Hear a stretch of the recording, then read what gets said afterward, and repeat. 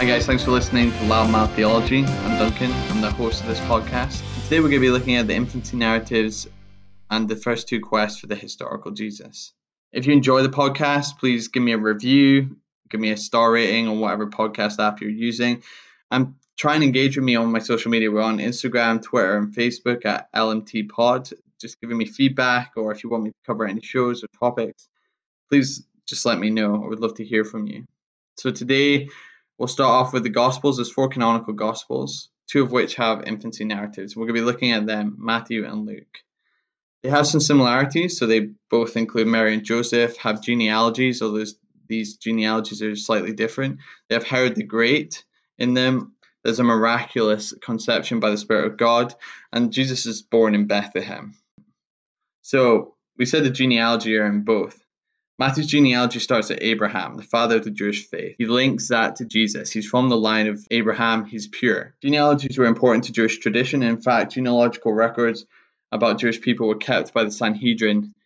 Josephus, in his autobiography, actually has his own genealogy at the very start as well. So Matthew's drawing on this heritage, this tradition, and trying to show that Jesus is from the line of Abraham, but more importantly, Jesus is from the line of David. So you have this allusion to Jewish heroes already at the very beginning. Matthew's narrative is from a male perspective. His annunciation by the angel is made to Joseph rather than Mary. And this is maybe because first century Judea, men were seen as more authoritative and women had no legal rights. So if you want a story to sound more compelling, it would be told by a man of things happening to a man. It's centered around the town of Bethlehem. And this is David's city. This is where David's from. It also links to 2 Samuel 7:12, which is a prophecy which says that David's offspring would rise up, succeed him, and would establish his kingdom. So Jesus being born in Bethlehem alludes to this relationship to David, that he's another David coming again to reign and establish his kingdom. The interesting thing about Matthew's narrative in comparison to Luke's is that Joseph and Mary seem to be from Bethlehem. They seem to have always been there. We're never questioning that they came from Nazareth before. Bethlehem is also the expected Messiah's birthplace when you look at Old Testament prophecies such as Micah 5:2. Matthew also tries to allude Jesus to Moses in his text, with the political story about Herod and the Magi and the slaughter of the innocents, replicating Moses' birth, where Pharaoh becomes Herod, Jesus is Moses, and the slaughter of many innocents is compared to each other. The Magi that are mentioned as well emphasize Old Testament prophecy from Isaiah 60, in which all the nations would come and worship the king. So we have these foreigners that are coming from far away to come and worship Jesus, to bring him gifts of gold, frankincense, and myrrh. Isaiah 60 says that these foreigners will bring gold and frankincense. So Matthew's alluding to these Old Testament prophecies about the Messiah, showing that Jesus is this coming Savior, this coming Messianic King. He's alluding to all these Jewish ideas, and it's believed Matthew's trying to reach an audience of Greek-speaking Jews. Luke's infancy narrative, on the other hand, is a lot longer than Matthew. In fact, it takes a detour through Mary's family till it eventually gets to the birth of Jesus. So we hear about John the Baptist's birth. He relates Jesus and John the Baptist together and relates their mothers together as well. We have the annunciation of the angel to Mary, so putting Mary very much at the center point of this narrative. The narrative also starts in Nazareth, and then they have to move to Bethlehem. Historians are puzzled by this idea that they start in Nazareth and go to Bethlehem, because the dates that Luke provides don't seem to add up. The governor doesn't seem to have been the governor at the time that Caesar Augustus was Caesar. So Luke may be hearing a second hand or be using incorrect dates, or may have got confused a little in how he's trying to do the census. Also, it doesn't make sense that a census would ask people to move around when they're trying to count heads and get information. If you want to do a census successfully, you normally just tell people to stay at home rather than tell them to go back to the town of their ancestors, which they could just be guessing at. So it's interesting that Luke makes them go to Bethlehem. Again, scholars believe that this is to give them a link to David. This birth in Bethlehem links to all these Old Testament ideas. Luke doesn't have magi in his book, but he does have shepherds. And this kind of shows the theological ideas of Luke compared to Matthew. Matthew's looking to a Jewish audience, whereas Luke's showing that Christ is the savior of all mankind. And yes, Matthew does have that idea, but it's more prominent in Luke's gospel. He links his genealogy all the way to Adam, the father of all mankind, and he looks at more lowly people. So Mary would have been a second-class citizen, as we've already mentioned, yet the angel comes to her. We have shepherds who would have been nobodies back then, and angels come to them to tell them about the Messiah. Why is that important? Well, because Jesus came for the outcast. He came for the other. And so Luke's infancy narrative has a certain theological twist and bent that Matthew's doesn't. Luke's also very much into his songs and hymns, which may be picking up on early Christian tradition. So he has Mary's Magnificat, he has Zechariah's Benedictus, and Simeon's Nunc Dimittis, which we still sing today in many different churches in the liturgy. So there are some contradictions there. Were they originally in Bethlehem? Were they not? Did the angel come to Mary or to Joseph? You can marry up the fact that the angel could go to both. However, where's the Magi mentioned in Luke? Why is there only shepherds? Why is Jesus born in a manger when it's not mentioned in Matthew's gospel that this is quite an important detail? And that's arguably because of the theological points that both authors are trying to make. And this is where we go into the search for the historical Jesus. So it's what can we truly know about the life of Jesus that hasn't been changed by the authors of the Gospels or by the church, as some scholars would believe. And so the historical Jesus is a search through the Gospels and through other texts to try and see the life of Jesus most accurately. The search for the historical Jesus is split into different periods, and these periods are referred to as quests, and we'll see later they're called quests because of Albert Schweitzer's 1906 book, The Quest for the Historical Jesus. There are 4 quests: the Old Quest, the period of no quest, the New Quest, and then the Third Quest. The quest for the historical Jesus is most often attributed to Herman Remarus, and that's the start of the Old Quest. So Remarus from 1778 till Schweitzer in 1906 is largely considered the period of the Old Quest. These quests overlap slightly at different times, as do all historical periods, but largely this is where they think they go to. So the main points that I'm going to cover in the Old Quest are Herman Remarus, D.F. Strauss, The Liberal Lives of Jesus, Vreda's book The Messianic Secret, and Albert Schweitzer.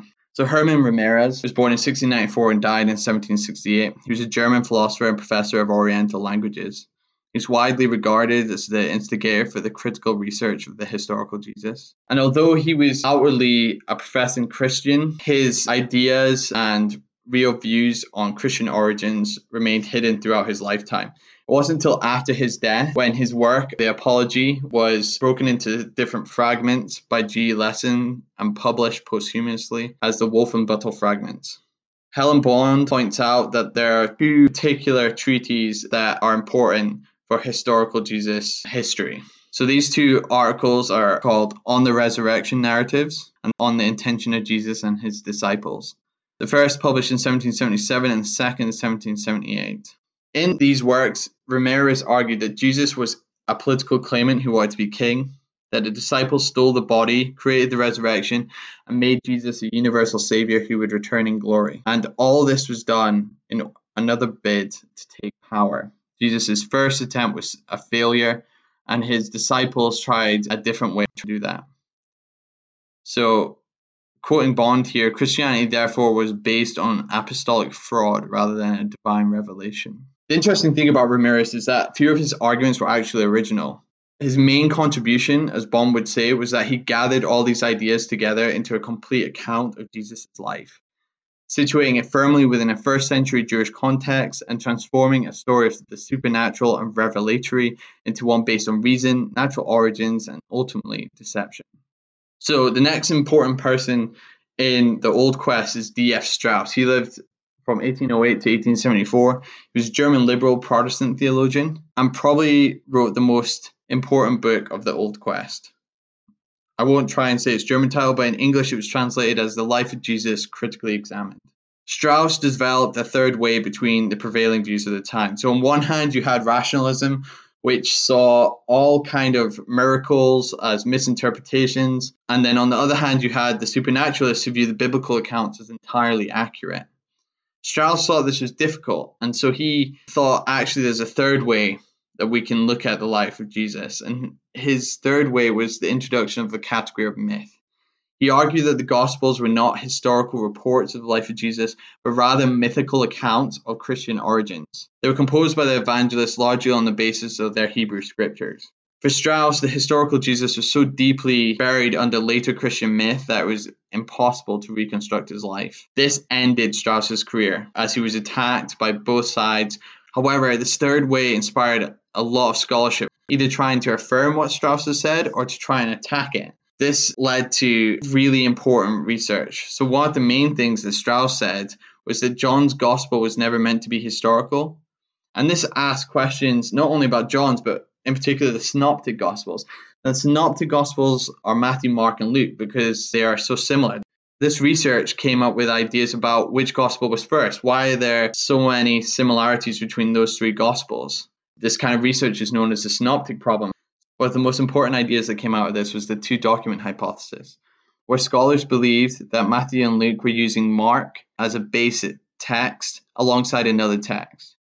They eventually called this other text Q because that is short for the German QL, and QL means source, and many of the scholars were German. Q and Mark provide the basis for both Matthew and Luke, and where Matthew and Luke agree but don't have link to Mark, they're actually referring to this document that we no longer have called Q. Now, this is an interesting hypothesis. I think it's one of the most prevailing hypotheses for the synoptic problem.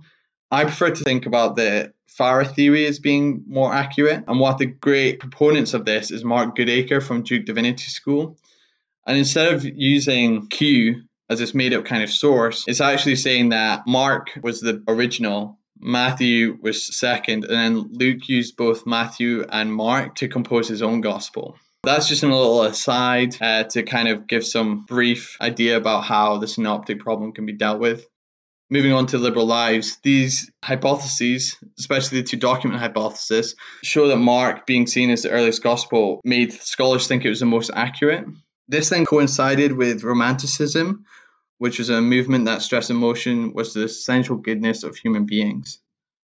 This created a genre known as the Lives of Jesus. These lives were different interpretations of the gospel story. The lives allowed scholars to criticize or defend Christianity, and many of them positioned Jesus in the image of themselves rather than of a first century Jew. Now, Albert Schweitzer has a great quote where he says that the liberal lives allowed each individual to create Jesus in accordance with his own character.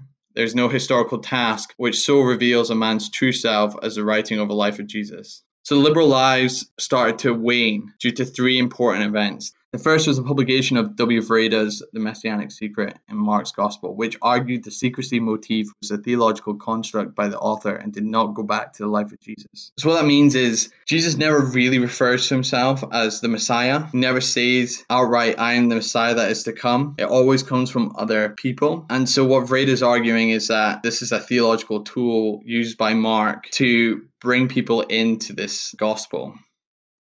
And so this idea that Mark is the most historically accurate is incorrect, and you can't base your lives of Jesus on Mark's account. The second was the reintroduction of eschatology, the view that Jesus was concerned with the last things. And this was defended most prominently by Albert Schweitzer in his 1906 book, The Quest for the Historical Jesus. Now we'll just quickly look at Schweitzer because he's a really important guy. He's really interesting. He's got loads of documentaries about him and movies. He was J.S. Bach scholar. He was amazing on the organ.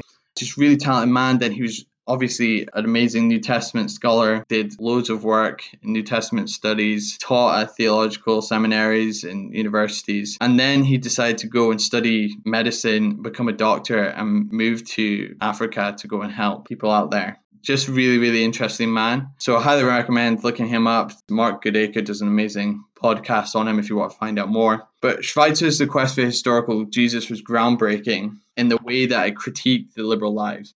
Schweitzer argued that the Gospels were largely accurate in their depiction of Jesus. However, it was one of a misguided figure who was utterly wrong in his predictions. So Jesus thought he would bring about the end of the world through the Son of Man, which you can see in Daniel. However, the Son of Man never materialized. The Son of Man never appeared in Jesus' life. So then he realized that he would have to become the Son of Man in accordance with Isaiah 53, the passage on the suffering servant. Schweitzer believed that Jesus was a stranger and an enigma, a failed first century Jewish prophet with little to say to us or to himself in the early 20th century. Liberal Protestants had not missed the eschatological dimension for Schweitzer. They had set it to one side. Schweitzer argued that this division was incoherent and called for consistent eschatology in which Jesus' apocalyptic outlook colored everything. The lives had modernized and domesticated Jesus. They made him a 20th century European, and they ignored the radical message and social critique in favor of a set of timeless moral truths.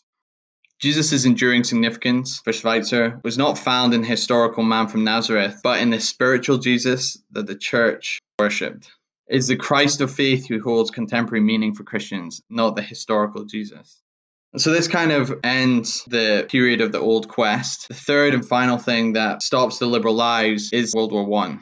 The brutality and depravity of World War I shattered the optimistic outlook of the Romanticism and the goodness of humanity. So this period of World War I, really into the 1950s, is known as the period of no quest because nothing's really happening. The world is at war for many of these years, and it's seeing a new side of human depravity.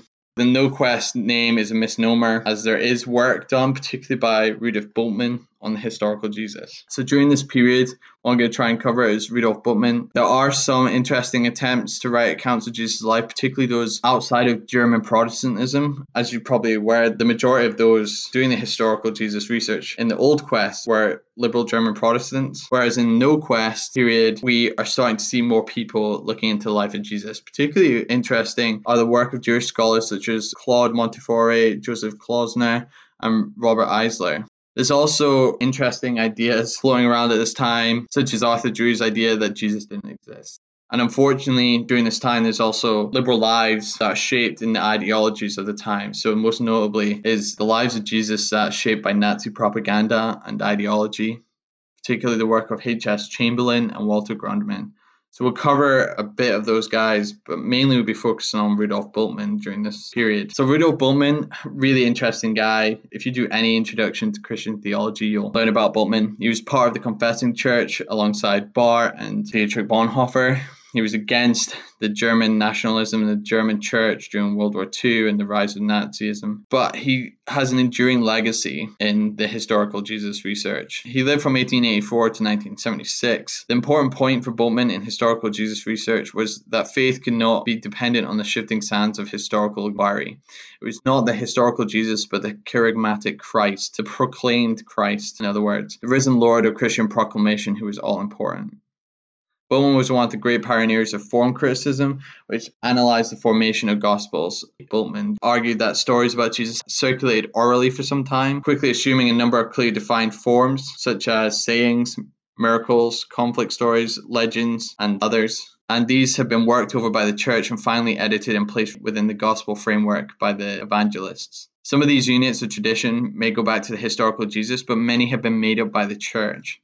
So he's drawing upon Schweitzer, and he's also drawing upon Strauss's ideas. He's got a very famous term called demythologization, where you take out all the miracle stories of Jesus and you are left with the basic facts as more of a real representation of who Jesus was. Form criticism tried to reflect the particular life situation of early Christian communities rather than historical accounts of the life of Jesus. This life situation that they tried to reflect is called Sitzenleben. So what Bultmann was saying was that the proclaimer, the historical Jesus, became the proclaimed, the risen Lord.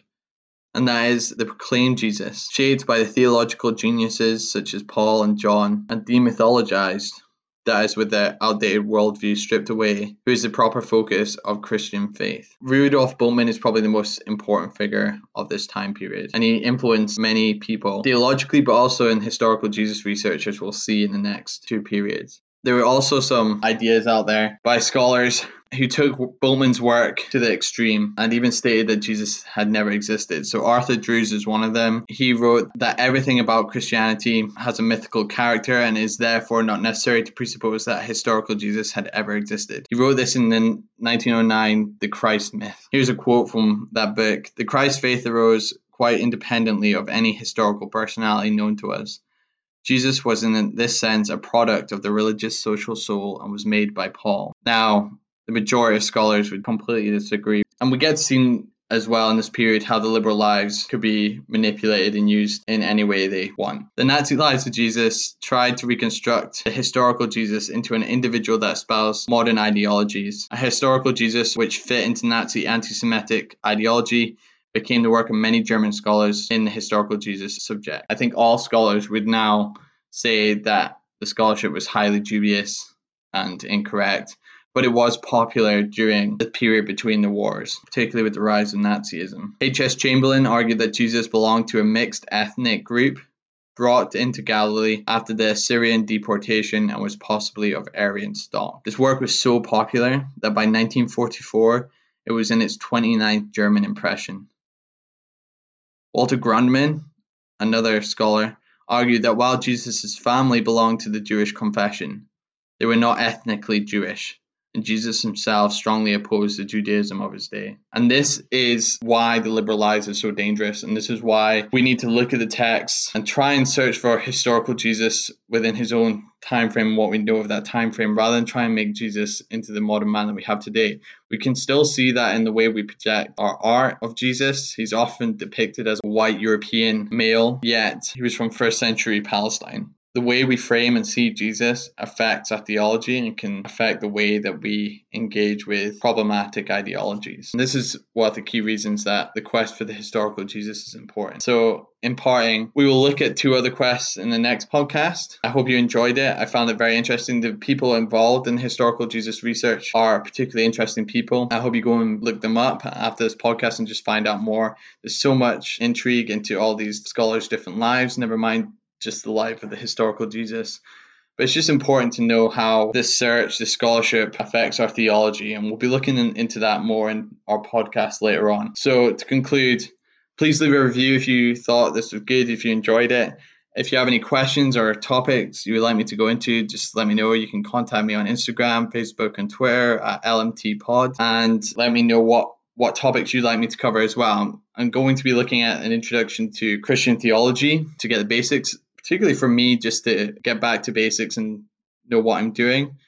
But I hope to educate some people and take them along with me as I go through it. So I hope you enjoyed the podcast. I hope you enjoyed learning about the historical Jesus. If you want to find out more, please listen to my next podcast. Thanks.